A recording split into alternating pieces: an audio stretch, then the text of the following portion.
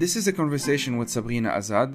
She's a writer who published a moving piece for Mongol media entitled From Halabja to Ghouta, in which she looked at how deniers of Assad's war crimes in Syria were evoking painful memories for survivors of Saddam Hussein's genocidal campaigns against Kurds. She spoke about the legacy of the Halabja massacre, part of the Anfal genocide of the late 80s, as well as the 1991 uprisings against Saddam, and why they offer better insight into the world's reaction to Syria since 2011 than the more frequently mentioned 2003 invasion of Iraq does. As usual, you can follow this podcast on Twitter at FireTheseTimes or on Instagram at TheFireTheseTimes. You can also support it on Patreon or on buymeacoffee.com, the links to which are in the description. Thank you for your time.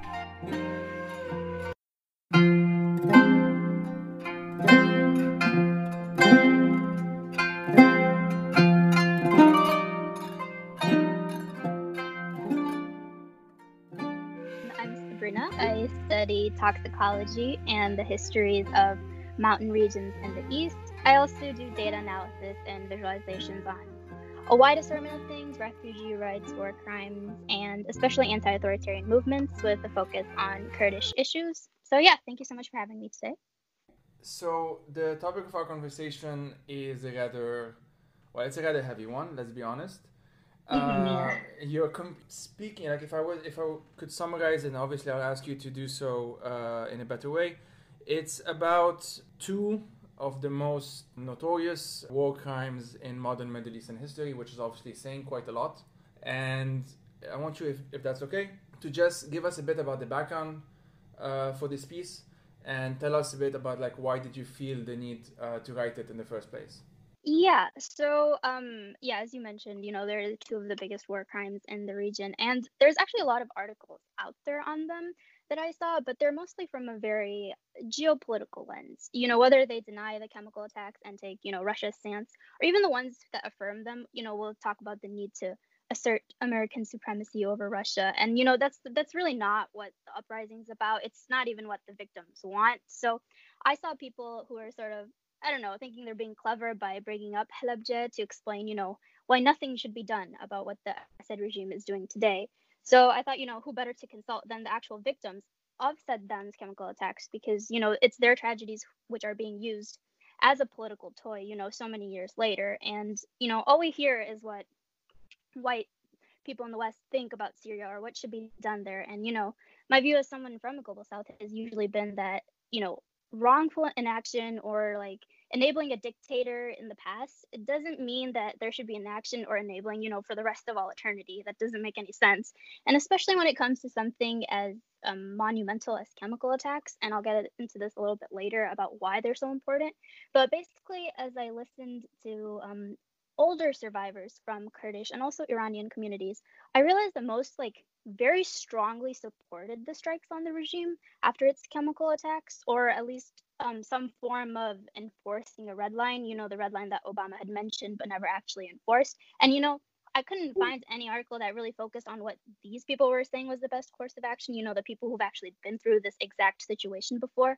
And there was really nothing out there about the solidarity between the victims between different countries. And I think it was really important to highlight this because we don't get a lot of that. There's so much sectarian and racist propaganda that comes from our region that we really need to highlight every opportunity that we get when we do see very genuine grassroots solidarity. There was people in Rojhelat, the part of Kurdistan under Iranian military rule, and they went out to the streets. They carried posters, in solidarity with Syrian victims. And it wasn't thousands and thousands, but it was it was still a sizable amount. And there was no media attention on this at all. I mean, I only knew this because I know people from there, and so I really wanted to honor the anniversary of the Halabja massacre by amplifying these arguments, which are so overlooked. But I think also the personal narratives, they're really crucial to remind people that at the end of the day, these are human beings' stories, not pawns in a geopolitical chess game of sorts, which I think is how a lot of people view this whole thing, which is why they'll be like, oh, but what about Halabja? Nobody did anything there, so why should they do anything about what the Assad regime is doing now? To the best of your ability, can you tell us a bit about the Halabja chemical attack? Yeah, for sure. So the Halabja chemical attack was sort of the culmination of the unfilled genocide which had been happening. So some people put the date starting at 1986. Some people put it, just as 1988 at the height of the campaign. But basically, it was during. So the genocide itself was like, how do I say, an event within an event of which was the Iran-Iraq War, which I don't think people realize like quite how much that war impacted politics in the region for still today. Actually, it consolidated the revolution in Iran. It allowed Khomeini to like maintain power because when you're being invaded by another country, you sort of rally around whichever leader is like the most potent at the time. And so it really a lot of different factions that were in the Iranian Revolution, they were basically slammed out once Saddam invaded. So it really had an impact on Iran, obviously. And so Halabja in particular was, so when Saddam invaded Iran, Iraqi Kurdish forces actually aligned with Iran because they saw it as an opportunity to get rid of this regime. And so to punish them for this, obviously, so Saddam took it out on Kurdish civilians, as dictators do. And so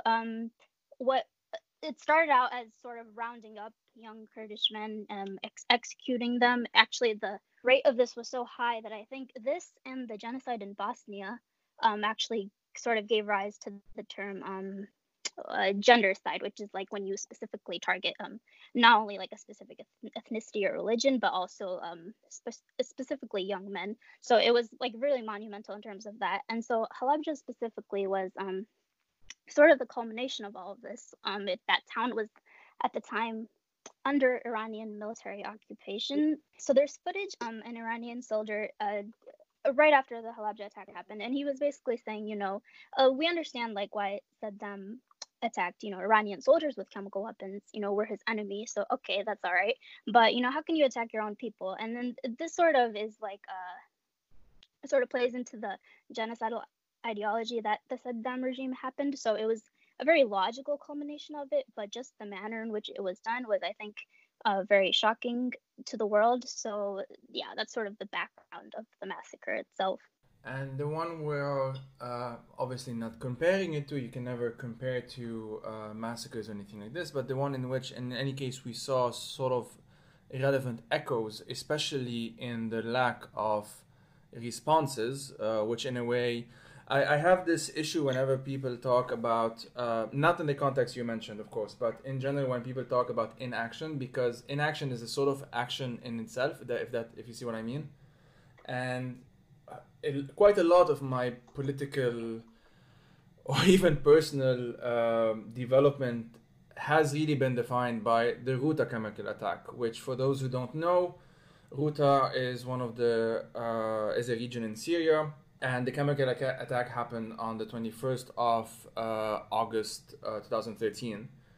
And to this day, it's still one of the worst war crimes that were committed in Syria, which, again, obviously, it's saying quite a lot. And the thing about the Ghouta chemical attack, and this will lead me a bit to the question I wanted to ask you, is it also saw, in addition to the geopolitical consequences and obviously the real life consequences on victims, it also became this sort of a starting point. It happened before as well, but really Ghouta 2013 was for me one of the starting points of this massive disinformation online war, basically online campaign, largely by the Russian government itself or its supporters, sometimes paid, sometimes not even paid. Some people do this for free. And it's kind of it's become a sort of cliche among many Middle Eastern activists. I feel that that the last thing many so-called quote unquote anti-imperialists in the West, basically like the last thing they know about the region, if it's not Israel-Palestine related, is the 2003 imperialist invasion of Iraq. And they may have some limited knowledge of the 2011 uprisings, especially in its early days, but in my view, that sort of it died out relatively quickly, like towards the end of 2011 or something like this, which is when indifference sort of came back in a sense. And whenever and here I'm using we a bit loosely, I guess, but it's like whenever we mention the need for anything to be done about Assad's now 9 years long extermination campaign, And the crime of extermination was actually a term used by the UN because they couldn't legally, I suppose, use the word genocide. We often get people who say, but what about 2003? What about the weapons of mass destruction? The last time the mainstream media said this and that. And besides the racist assumptions, obviously, that nothing of significance happened in almost 2 decades now, that people should inform themselves as if, Iraqis and let alone Syrians were just doing nothing for the past 2 decades. There's also the irony here is that Saddam did in fact use, as you say in your article, he did actually use weapons of mass destruction. And you actually go back to this context, and you mentioned the context of the 1991 uprisings in Iraq and in Kurdistan. Can you tell us a bit about these uprisings and a bit of the overview? Again, as much as you can. People can do their own researches, of course. But like, what are some similarities as well? Like, in addition to some of the overview, what are some of the similarities that you see between these uprisings and the ones that we've been seeing since 2011? Yeah, absolutely. So yeah, the 1991, I think what most people in the West know about 1991 is, Saddam invades Kuwait. US-led coalition forces, sort of intervene to expel Iraqi forces from Kuwait. And this is where I think their knowledge sort of stops on 1991. But the thing is, after this sort of whole debacle in Kuwait, George Bush Sr., he made an appeal on the radio, telling Iraqis, that a way for them to end the violence and the oppression by the Saddam regime would be for Iraqis themselves to remove Saddam. And so when he said this, what the U.S. actually wanted was they wanted Iraq to be ruled in the sort of like by a military regime, but without Saddam. So they weren't concerned about democracy or anything at all, of course, but they just wanted to get rid of Saddam because, he was frankly annoying to them. And so Iraqis and Kurds answered this call very enthusiastically. And I want to point out here that, they might have been encouraged by the West. And by encouraged, I mean, they believed that, okay, if Saddam, retaliates, which he will, that, the West will support us. That's really all they expected from the West. But the thing that motivated them the most was their own grievances with the regime. These are people who had lost mothers, sisters, brothers, fathers to this awful dictatorship. They didn't need someone from the U.S. to tell them, hey, go and risk your life to get rid of Saddam. They would have done it, but, they wanted that reassurance. So on their way back from Kuwait, and there are sort of mixed accounts of how the exact moment that it started, but one account is that an Iraqi soldier, shot a portrait of Saddam, and this sort of symbolic event snowballed into the uprising. And so, soldiers defected from the army, turned against the regime. A lot of Iraqi Shia dissidents who'd been exiled to Iran returned, and they'd sort of been inspired by the 1979 revolution in Iran and wanted to turn Iraq into a sort of, similar Islamic republic. But they weren't the only rebels by any means. And I think this is very important to point out. The armed rebellion was a very diverse movement. It included leftists, communists, Kurds, anti-Saddam, Arab nationalists, all sorts of people, similar to the Syrian uprising. It wasn't just one ideology that motivated. And so the rebels were able to liberate the majority of the provinces. It wasn't limited to a certain area, like perhaps maybe the 1982 Hama uprising in Syria sort of was. But I'll point out the way that this 1991 uprising in Iraq was different from the Syrian Revolution is that the Syrian Revolution started out as peaceful protests, whereas the 1991 uprising did begin as an armed rebellion, but for several reasons. One of which is that, Saddam was much more, I guess, openly warmongering than the Assad regime in terms of outright invading his neighbors. So there was never really an opportunity to get normal protests going. And this is kind of why I hate when people use the term, stable to refer to life under any authoritarian regime, particularly Saddam's, because it makes it sound like as if Iraq under Saddam was like Disneyland, simply minding its own business, didn't fight more than one war with its neighbors, not to mention the rate of Saddam's, repression of dissidents.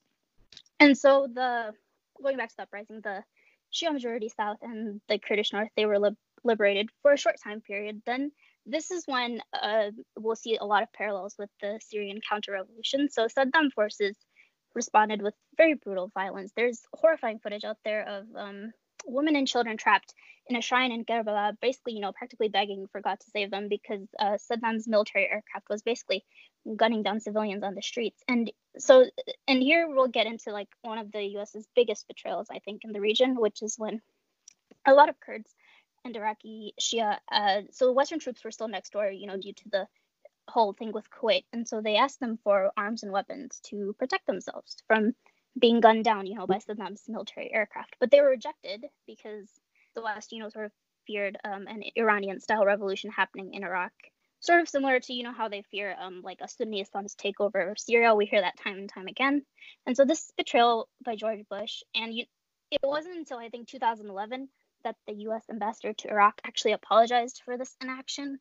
And I forget who it was, but an Iraqi Shia leader said, like, yeah, absolutely, if you had supported us in 1991, that would have been a lot better than what you did in 2003, because, and this is key, in 1991, the uprising was led by the people. And so this sort of betrayal was like stayed in the mind of a lot of Iraqi Shia, and the reason why even people who celebrated Saddam's fall didn't trust the U.S., and rightfully so. I mean, this is a huge betrayal. The death toll is like from, I think, like 20,000 to over 150,000, all within the span of the month.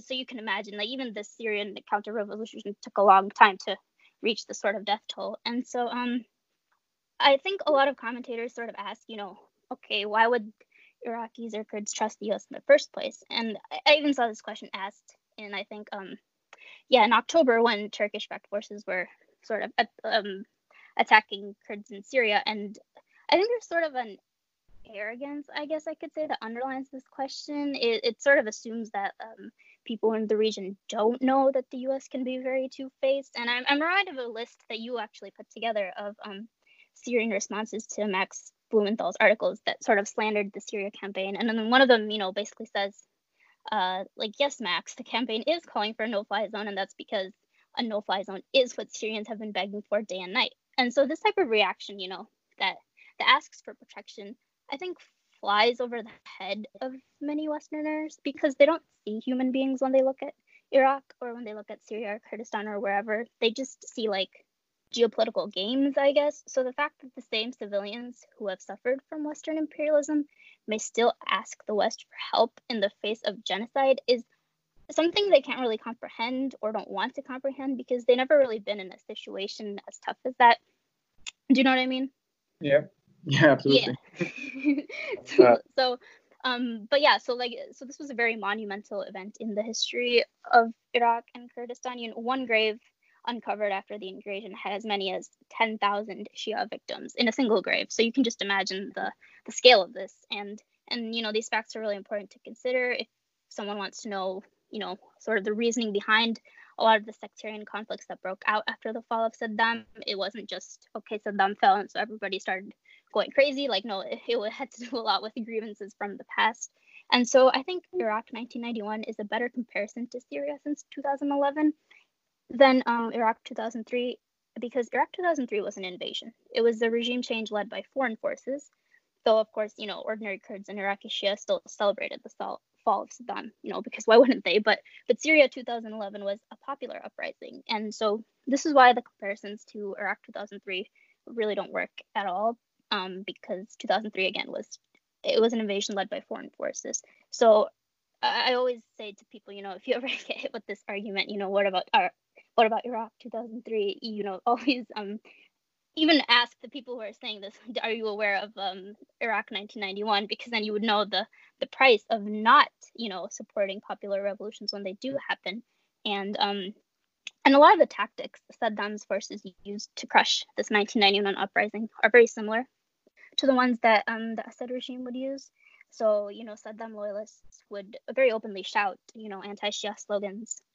They targeted Shia cities. So it was very deliberate. And, we see the same thing with Assad regime soldiers and their anti-Sunni slogans and the targeting of holy sites. So it's very similar. I always say, just flip the book pages of the book back to Saddam, and you'll sort of predict everything that's happening in Syria now. And I think Syria is actually headed to a post-1991 Iraq type situation, a popular uprising crushed by a dictator, because the rebels were very outgunned, and the country will stay broken and sanctioned, and there's really no positive outcome from what people, when people say like, okay, just let the Assad regime take over. Well, so the Saddam regime did take over the rest of the Shia majority south, and it didn't really end well for anybody. So I think even this comparison doesn't work in any way, but it's really hard to explain this if someone doesn't even know the basics of Iraqi history, which is the case, I think, for a lot of the people whose knowledge of Iraq starts from 2003, as if nothing happened, before or after. Yeah, yeah, and I mean, I can, sense the frustration in your voice. It's something I understand fairly well. I'm not Syrian myself. I'm Lebanese. It's just, and I would never claim to know what Syrians are going through. It's just something that, yeah, I just became intimately aware of through personal connections and through work and everything. One thing, so this is true. I didn't actually know this, which I think speaks a bit to my own maybe disillusionment or disconnect or whatever it is. But I knew, for example, that when there was during the fall of Aleppo, during or right after that period, so that was end of 2016.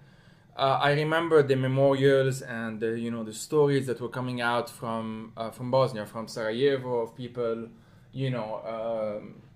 basically saying we know what this feels like, we know what it feels like to be abandoned, and so on and so forth. And that made sense to me, but somehow I think by coincidence, just shortly before actually reading your piece, I didn't even think of just looking to the east of Ghouta, not even that far away compared to Sarajevo. You write that many Iraqi Kurds, especially those from Halabja, obviously were kind of reliving their traumas when they heard of the Assad regime's chemical massacre in eastern Ghouta in 2013. One person that you quote in the piece even said that this was Halabja all over again. You already did speak a bit about this, so feel free to expand, or you can say that was enough as you wish. But like, can you speak a bit more about the what reliving trauma can look like? And obviously, I mean, not look like, but like, yeah, just express it in the way you feel most comfortable. This is obviously very difficult. I'm not expecting a perfect analysis. I don't even think that exists. But like, yeah, just in terms of maybe the emotional side of things, to try and move away from this obsession with geopolitics as though we're all just pawns in some big empire's games. How did something like the chemical massacre in 2013, how was it perceived by many survivors from the earlier massacres in Halabja and the genocide? Yeah, for sure. So I think a lot of people don't kind of understand, what is the big deal about chemical weapons, or, how particularly horrifying the effects they can have on a civilian population can be. So, okay, so Kurds have been hostile to the Iraqi state to some degree or another pretty much since its inception. But whatever small chance there was at, sort of reconciling Kurdish self-determination within Iraq essentially died at Halabja, because the level of like distrust and trauma as a result of these kind of attacks, it's practically one of a kind. I don't think any of the Syrian victims who've suffered from chemical attacks are ever going to see not only the Assad regime, but even the idea of Syria in the same way. And so chemical attacks really have a psychological effect to a much greater extent than most other weapons, even though, of course, all weapons kill, injure, and, ideally we don't want any weapons being used against civilians. But this is why the chemical attacks in Syria reawakened, so many nightmares for Iraqi Kurds, because you never really get those images or that experience or even the stories out of your head.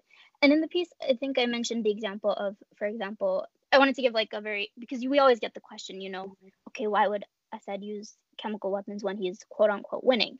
And so I really wanted to address this in the piece. And so I mentioned the example of a Free Syrian Army Brigade, which had been fighting the regime for years and, never really gave up. But the moment he switched to chemical weapons, that's when they sort of called it quits. And so, that should really give an answer to these people who constantly ask why would he use it when he's winning?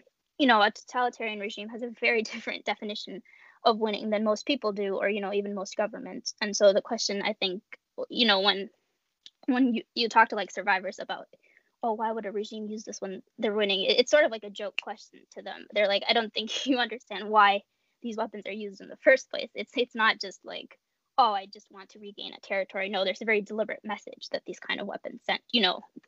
Otherwise he would just use conventional weapons. And so a lot of Kurds have correctly pointed out that if the world had taken a moral stance on Halabja, regardless of politics, but just a moral stance, then it would have been a lot less easy for the Assad regime to get away with chemical attacks in Syria, which and people have only heard about like one or two, I would say, or maybe five tops of the chemical attacks in Syria. There have been over 300. So this is not like, oh, it's just happening once a year. No, this is happening, over dozens of times each year. And I also want to stress that the normalization of chemical weapons actually just hasn't been limited to Syria. In fact, a lot of people don't know this, which is really unfortunate, but in 2016, the regime in Sudan under Bashir used chemical weapons on civilians in Darfur.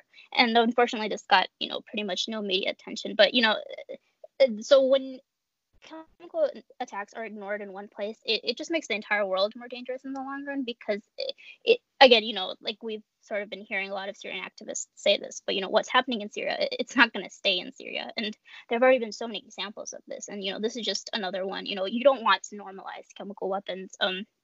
I'll get into that a little bit more later, but yeah, so basically in terms of the trauma, it's really incomparable. And I think only another example I could give is the when the attacks first happened in Syria, and Iranian soldiers who are backing the Assad regime in Syria heard about this, a lot of them, and there's like articles and interviews about this, a lot of them immediately reconsidered why their like support for the regime. And these are people who up until that point had been killing Syrian civilians. So you can just imagine like the level of not just trauma, but I guess the psychological effects in general that it has. It makes even the people who are sort of carrying out this genocide reconsider. So it's really hard to explain, but I think with these sort of tangible examples, people can kind of see that it's not just like using any other weapon. Yeah, and the whole why would he use this if he's already quote unquote winning? It reminded me of Razan Zaitouni, who you yourself quoted in your article. Razan, for those who don't know, a very well known, very beloved Syrian activist and lawyer, founded the Violation and or co-founded the Violation and Documentation Center, and was based in Eastern Ghouta when the 2013 massacre happened. Razan was interviewed by Democracy Now! At the time, in an interview that is kind of like I don't know, it's like a scar in my mind. I just remember it so clearly, even though I watched it I think only once because I couldn't handle to watch it again. But you had on the one, and people can find it online. It's easily available. I'm actually gonna we'll put the link as well in the recommended reading and watching list on the blog post. She was talking obviously under duress. Her English pretty good, but like not fluent. There's an accent there, and she's obviously talking from the phone under limited, very difficult conditions. Let's put it mildly. And on the other hand, you had Cockburn, a journalist, American journalist, or I think he used to be a journalist. I don't know what he is now. Basically kind of just downplaying what she was saying and essentially using a variation of that argument. Like, why would he do it? Assad knows that if he uses chemical weapons, the Obama administration will punish him because that's what Obama said he'll do. And yet, lo and behold, Razan was obviously right. She unfortunately paid a very difficult price for being so principled just a few months after, with her kidnapping, very likely by Jaish al-Islam, one the rebel group that was dominating militarily and politically in Eastern Ghouta. We haven't heard from her since, so it's been almost 6 years and a half now.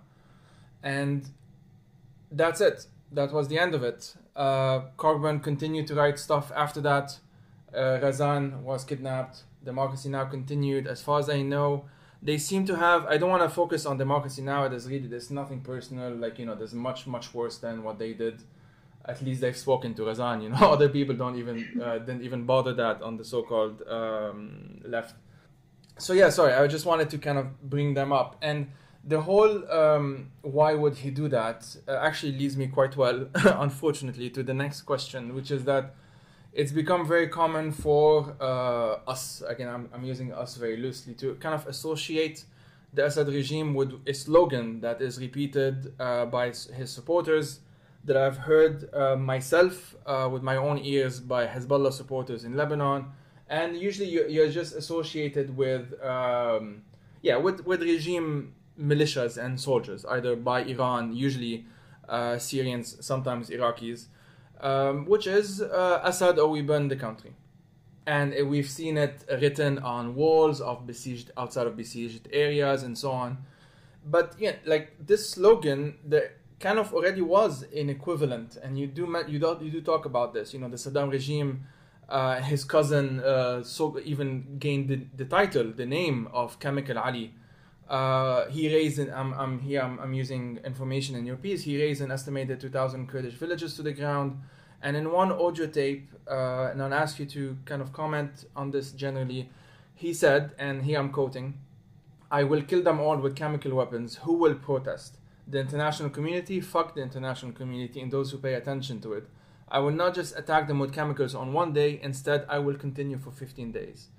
And if someone is reading this and still thinking that here we're dealing with a situation where this is rational, quote unquote, as if these people are sitting, around a bureau or desk and saying, well, this is going to be enough. We shouldn't do more than this because then we might have consequences, as if it's all some kind of genius calculation, one of those board games like Risk or whatever.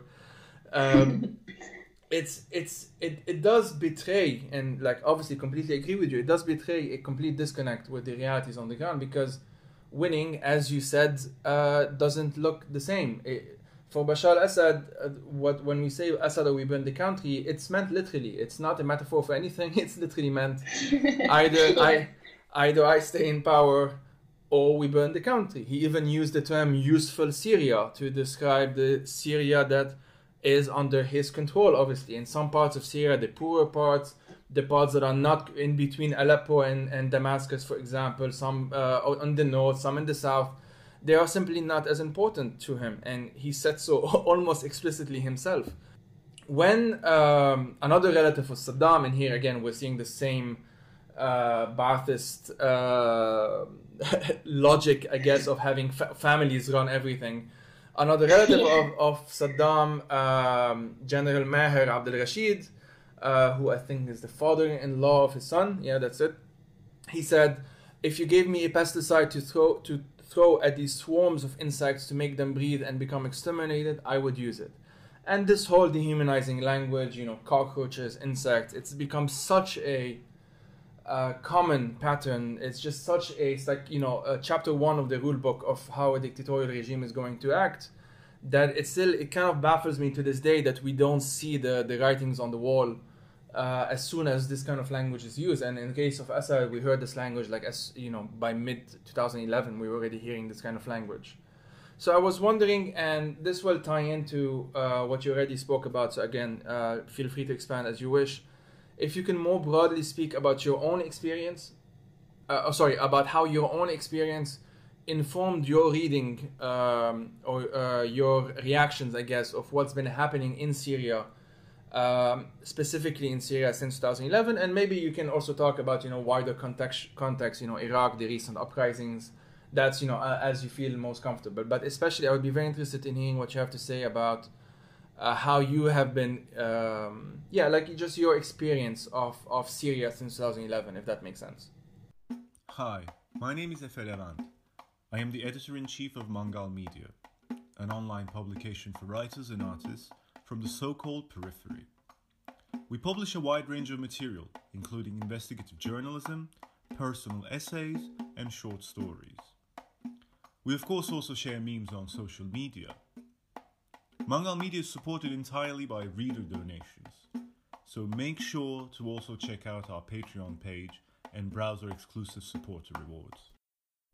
Yeah, so I think to understand sort of the first, I'll just address the chemical attacks part and the rhetoric, and then I'll get a little bit more to the general uprisings. So I think to understand the use of modern chemical warfare and this kind of rhetoric that compares the targeted population of the genocide to pests or insects, we should really look at the roots of chemical warfare in the modern era. So sarin gas in particular was actually invented by a scientist in Nazi Germany, and his original task he was originally tasked with creating a pesticide that was supposed to keep pests from eating plants so that Germany could rely on domestic products instead of importing it from elsewhere. So sarin started out as a project to get rid of pests. And you can sort of guess where this is going when you consider the rhetoric of tyrants who have used sarin and other chemical weapons. Hitler, for example, used Zyklon B.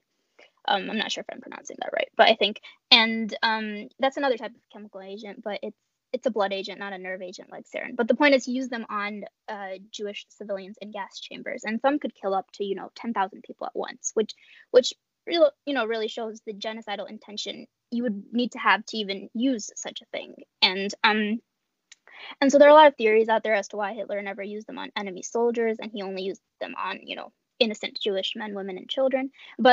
And I said this in the piece, I think, that conventional weapons send this message that, okay, we can kill you wherever we want. But chemical weapons send a slightly different message, which is that we can kill you however we want. And the second part really is, it sort of, again, like goes back to the genocidal intentions, but it's sort of like, okay, we not only control, whether you live or die, but how you live or die, which is, a step worse if that's even possible. And so this is why one of them can really change the course of a war or an uprising in a matter of moments, just solely because of the psychological trauma inflicted. And so this sort of, exterminatory language that we see with, the Assad regime officials, or, Saddam before them, is actually, exactly, very logical, given their views of, useful Syria. I mean, when you say only certain parts of my country are useful, you're basically saying the rest of it is populated by, things we can get rid of. And this is the implication of it. And they're very honest about it too. So I never understand why there's so much, confusion about what is motivating the regime. I mean, they very clearly tell you, not just Assad himself, but, the Shabiha, like all of his supporters are very clear about it too. And I think it was, Martin Luther King Jr. who said, genocide is the logical conclusion of racism. I mean, it very clearly leads, when you go from saying, okay, only certain parts of my country are useful, it's not at all a big step from going there to, gassing people with sarin. It's just a progression.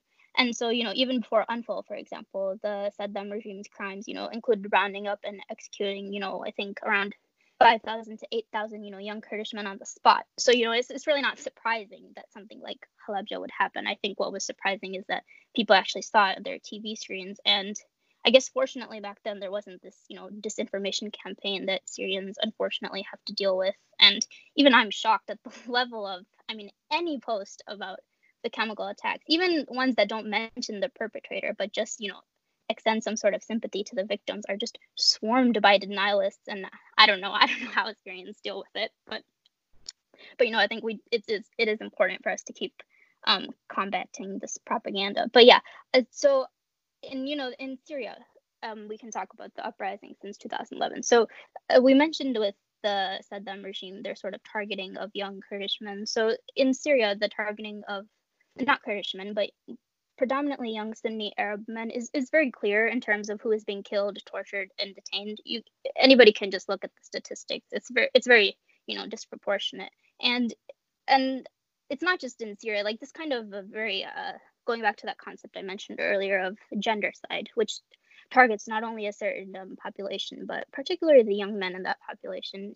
Israel uses this kind of rhetoric against Palestinians. Turkey uses it against Kurds. And, we see it now, even Europe uses it against refugees by saying, it's okay to shoot migrants if they're not women and children, as if young men aren't deserving of human rights. So again, this goes back to the idea that, what happens in Syria doesn't stay in Syria. The sort of dehumanizing fascist logic that we see, it's already gone way beyond the borders of Syria. And so another thing that I wanted to talk about with regards to the uprising is the nature of the Ba'athist regimes. So by, I think, June of 2011, and I've just pulled up some numbers here, but the tally of the casualties from all the countries that, sort of experienced the Arab Spring, the tally of the casualties was very high. In, Tunisia, it was around hundreds. And it says in Syria, the number exceeded 1,000, and in Libya, it was much higher. So, when we hear people say, okay, Bahrain had revolution, why did it end up like Syria? Well, you have to consider the different natures of the regime. Yes, there's a lot of, regimes that are authoritarian, but there are different extents. And I'm blanking out on who said this, but in terms of the the rate of repression, the Assad regime in Syria is really only comparable by Gaddafi in Libya and Saddam in Iraq. There's not really that many other regimes in the region that do have this kind of, this will reburn the country entirely sort of logic. And I think the reason a lot of, at least I've noticed, leftists in the West sort of, I don't know, failed. They don't believe it. They don't want to accept it. I don't really know what motivates them, but I think the reason they don't understand this is because they find it hard to believe that, dictators in the global South can be, as murderous as Hitler or Stalin. And I think the reason it's hard for so many people to acknowledge this is because they sort of think people from the East have no agency, have no capacity to commit great evil or do great good. So by their logic, only people in the West have the brains and agency to, shift the course of history, to start revolutions or end them, whether for better or worse. Whereas, the revolution that started in Syria in 2011 is similar to revolutions that have been happening all over the global South. And at the heart of it really is people realizing, hey, we are just as deserving of freedom and democracy as anybody else. And, that like these regimes, they talk big, but at the end of the day, their guns aren't aimed at Western imperialism or, Israel or whatever. Their guns are aimed at us. And so I was watching an interview, I'm just remembering now, with Nisreen Alamin, who's from Sudan. And she was talking about, for example, when Sudanese protesters, and this isn't Syria particularly, but it relates back. So they targeted, I think, an oil or gas station. And a lot of people thought, oh, they're just rioting, they're just causing chaos. But she was explaining that it was actually a very symbolic protest against the regime because, Sudan is a very naturally rich country, and it was the regime which had been stealing the Sudanese people's money. And so for outsiders, they don't know all this context and nuance. Even I didn't know this until I heard, an actual person from Sudan speak about it. And so if you don't listen to people from the region, with regards to the Syrian uprising from 2011, I think you mentioned at the beginning, people know a little bit about the beginning, like, oh, there was an uprising, but, they don't care to learn more. And I think it really has a detriment because, they don't just stop at, okay, we don't know anything about Syria. It always goes a step further and they say, it's CIA-backed coup or, whatever they say. So, if people sort of accept, okay, I don't know much about this place, but I'm willing to learn, then I think, we would be in a much better place now, unfortunately. But unfortunately, that didn't happen. So, here we are, fighting chemical weapons denialism, which is, probably the worst place we could be.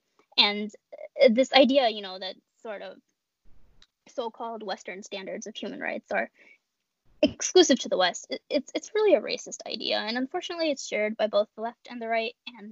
And I wish it was just limited to them, but unfortunately, dictators throughout the global South actually weaponize this belief. I think I remember an Indian politician saying that Western standards of human rights, don't apply to India. And so you can imagine how a person who says something like this will, treat his own people.